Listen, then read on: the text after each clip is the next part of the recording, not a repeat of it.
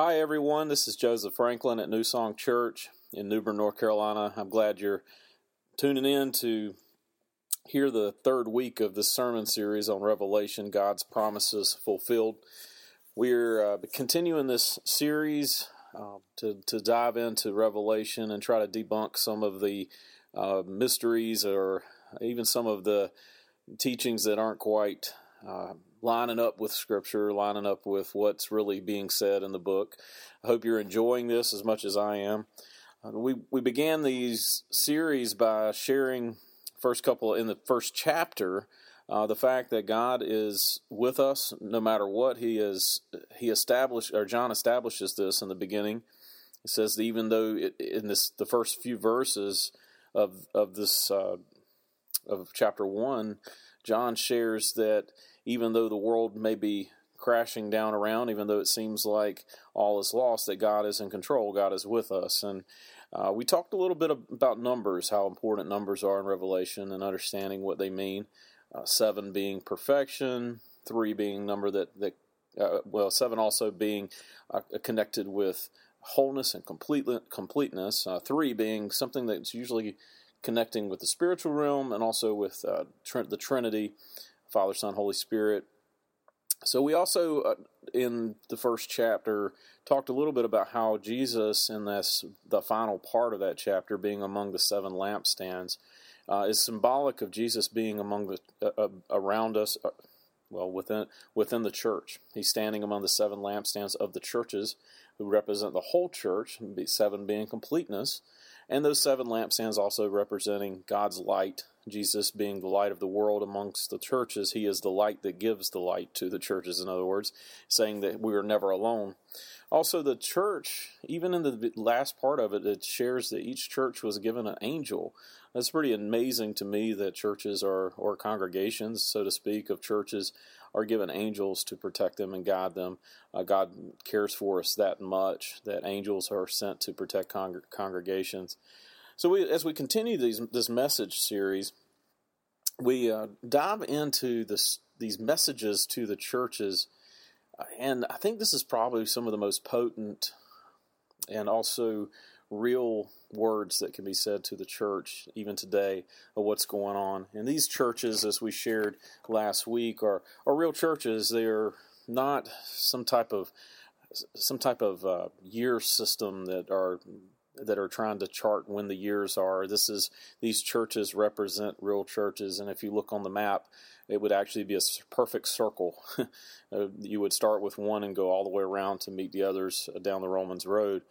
So as we look at these churches, we look at this first message to the church in Ephesus, and John writes to this church in Ephesus.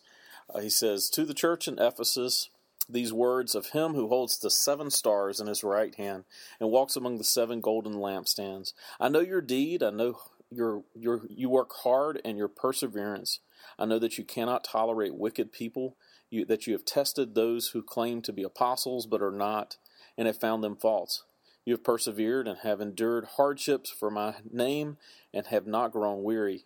Yet I hold this against you. You have forsaken the love that you had at first. Consider how far you have fallen. Repent and do the things you did at first. If you do not repent, I will come to you and remove your lampstand from its place. But you have this in your favor. You hate the practices of the Nicolaitans, which I also hate. However, whoever has ears, let him hear what the Spirit says to the churches. The one who is victorious, I will give the right to eat from the tree of life, which is the paradise of God." This is the word of God for us, people of God, and thanks be to God. So Ephesus is this central hub for a lot of different things. There's some trade going on in the area. There's a lot of trade. But Ephesus is also known for the spiritual areas of all sorts of different cults and all sorts of religions. One of the most, largest things that's representing religion in the world was this temple called the Temple of Diana. It's the 7th wonder of the world, and it's an architectural marvel. This was kind of representative of what the type of spirituality was in the area. There was definitely a lot of competition if you were looking at a smorgasbord of religions. And the Christian faith was established in the middle of this smorgasbord of religions during the 60s in this area. And Paul spent 3 years during his third journey there. Acts chapter 20, verse 31 shares a little bit about this. And one of the results of his preaching was a reduction in the sale of silver souvenirs to the temple of Diana, and that's found in Acts chapter 19, verses 21 through 41. On a subsequent visit, Paul took leave of the elders of the church at Ephesus. He warned them with tears in his eyes as he shares that they were going to have a time of trouble. He says, I know after I've gone, savage wolves will come among you, not sparing the flock. Even some of you, your own group, will come distorting the truth in order to entice the disciples to follow them. It's Acts chapter 20, verses 29 through 30. So in a way, John, the Revelator, writes to a second generation of Christians after Paul. What Paul has foreseen in the 60s has now occurred. False leaders have risen and are trying to lead the church astray. However, the church endures. Revelation 2:2 says, I know your deeds, your hard work, and your perseverance. I know that you cannot tolerate wicked people, that you have tested those who claim to be apostles and are not, and you have found them false. You have persevered and have endured hardships for my name, and you've not grown weary. So this church, this church was written about in several letters, and how this church in Ephesus, and how they would know if people were false teachers or not. They tested every leader that came before them. They were known, and several of the early church fathers wrote about them. They shared that there was no way you would stand before them if you had any type of false teaching. A person would be kicked out quickly if they were suspected of anything against Christian teachings. So these are words of commendation. For many people in the young Christian church who would be hearing this letter, they would be patting themselves on the back. I mean, good for me, yay me. But there's always the but that happens. Then John says something to him. He says, Yet I hold this against you. You have forsaken the love you had at first. Your first love, in other words. Remember, this is a hub of many religions, but especially the goddess Diana. So the church began doing what it thought it needed to do to be a better church. The Ephesians made a good start. They had weeded out those who were spreading ideas and that did not ring true and according to this faith that they had been passed down through the disciples and the apostles. But the weeding out of this process took its toll on them. I mean, they had turned a religion of warmth and love and mercy into something that had kind of grown cold. Their love had grown cold. Love for God had been replaced for like almost a modern-day witch hunt. And Christ's new covenant had become distorted, and the people were beginning to be suspicious of absolutely everyone. I don't know if you could imagine yourself being in those times where looking around, you didn't know if somebody was talking about you or if you were worried about if you were going to say something wrong, if it was going to be something that would cause you to be thrown out of the church. There's places like that even today, unfortunately, where people forget their first love and are suspect of others, or suspecting others, rather, that it causes them to forget about who God really is in their life. The people of the church forgot their love of God. They forgot about God's grace toward them, and that they should extend this God's grace towards other people. Second, the love that they used to have for other believers was replaced by suspicions and of unsound teaching. They were too busy pointing out the flaws and suspicious things in others and forgot about loving people first. John is saying that in a quest for the perfect church, the church in Ephesus forgot what being the body of Christ was all about. The consequences to forgetting what your faith is all about are very dire. John writes, in the very next verse, "Consider how far you have fallen. Repent and do the things you did at first. If you do not repent, I will come to you and remove your lampstand from its place." In other words, God's Spirit will no longer reside in the church. God will remove His light from the church. Or maybe it's that if we forget our first love, we remove that lampstand ourselves, and God just allows it to happen because we've made that choice. We have this positive statement of good for the church that happens. I've heard I don't know if you've ever heard in the business world of something called a positive, negative, positive sandwich.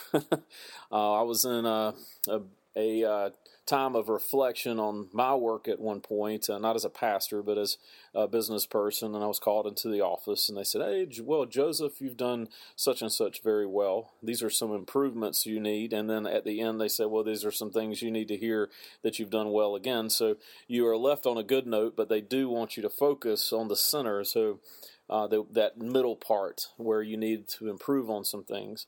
And this church had forgotten its first love. And it's very important to understand when you forget God's love and forget God's love toward others, that you forget who you really are in your faith. But then there's this other part where it says you have these other things that you have done well. In verse 6 it says you have this in your favor. You hate the practices of the Nicolaitans. Well, I asked the question, when I first read this, what the Nicolaitans was all about. Nicolaitans is...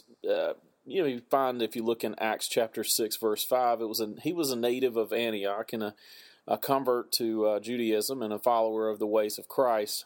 And when the church was still confined to Jerusalem, he was chosen by the whole multitude of disciples and became one of the first 7 deacons. And he was ordained by the apostles in AD 33. It has been questioned whether Nicholas was connected to the Nicolaitans, mentioned in Revelation. If so, how closely? Nicolaitans themselves, at least as early as the time of Irenaeus, claimed him as their father. Irenaeus is one of our church fathers in the early church.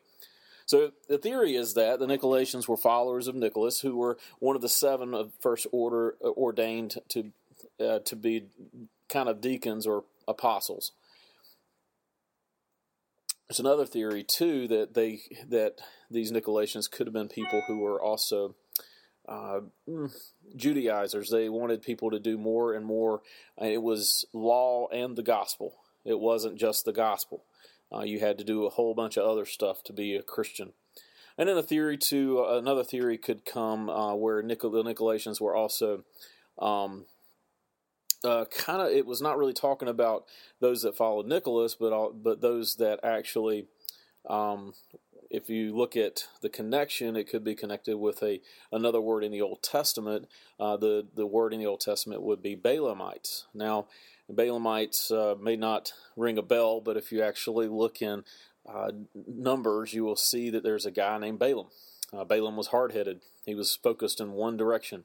He's actually at first hired by the king, his king, to go and curse the Jews. And so Balaam went out to curse the Jews and was on the road, and he was on his donkey. And Balaam was not paying attention, but the angel of the Lord was in front of him and wanted to kill him, but the donkey moved and kept him from dying. Well, Balaam didn't like the fact that the donkey got off the path. And so he got off the donkey and he beat the donkey.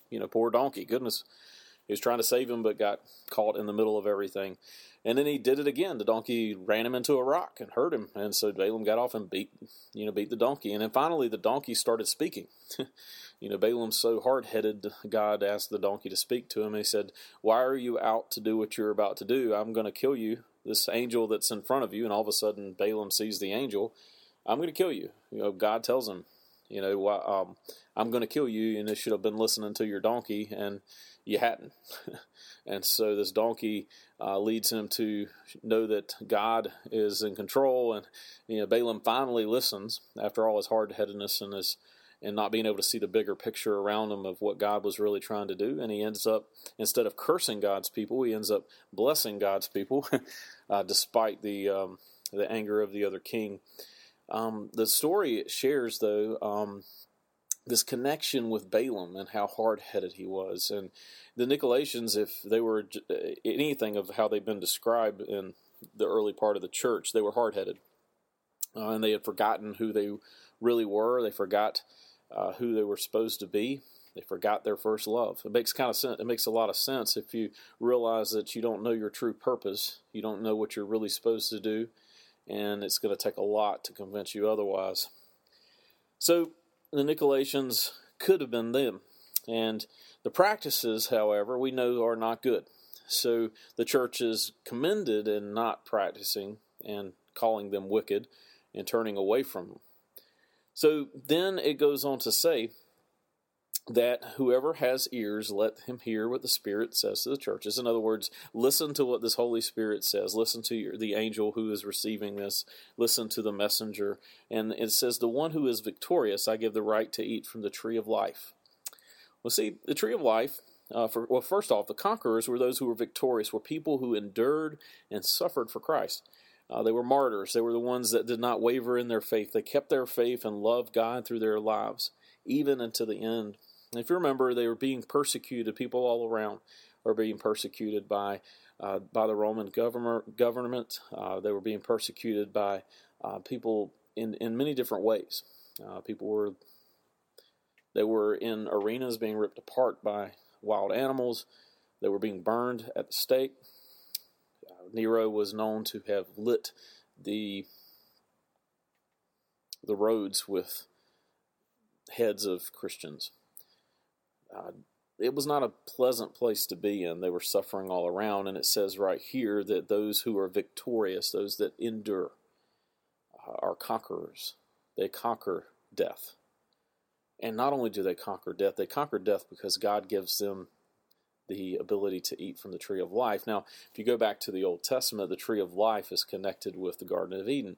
It is thought to be a part of that source of long life for Adam and Eve. And when they left the garden, they left this tree of life and they left eternity behind them because God would not allow them to come back. They chose wisdom, and they chose the tree of wisdom and truth over, or they chose the tree of knowledge and wisdom over the tree of life. And so they left, and they lost their eternal life. And what it's saying here is that the conquerors are going to be given the ability to eat from that tree again. In other words, you're going to be, as a conqueror of Christ, you're going to be given eternal life. Isn't that awesome? I mean, that we are given eternal life as faithful people in Christ. In other words, John writes to them to say, repent from the ways that you know, so that you may be victorious in your faith and stand with the one who loved you first, so that you remember this first love that you had, so that you may be able to receive eternal life, that same eternal life that's given to us each and every day. This tree that gives us goodness from God, that comes from the rivers and that flows from the river of God. Their reward for remembering their first love and living out their faith is eternal life. That's why it's so important for us not to forget our faith. That's why it's so important for John to remind us and to remind the church in Ephesus at the time to not forget who they really were. Not get caught up in all the details, not get caught up in the witch hunt, not get caught up in if someone's doing this right or this not right. I mean, we should definitely hold our leaders accountable. We should definitely hold people accountable for things that they should be doing in the name of Christ or not doing because of Christ. However, we should also not have that be the focus of our entire faith. Sometimes good things turn bad if we focus on them instead of what's really important, keeping the main thing the main thing. And so as I close this out, I want to just remind you that God loves you, and that your first love is that God loves you. He loved you first. And He asks you to love the Lord God with all your heart, with all your mind, with all your soul, with all your strength, and to love your neighbor as yourself. Remember that first love. Don't forget, in the middle of life, that God loves you and that He asks you to love Him and love others the way He loves you. God bless. Hope you have a wonderful week. We'll see you next week.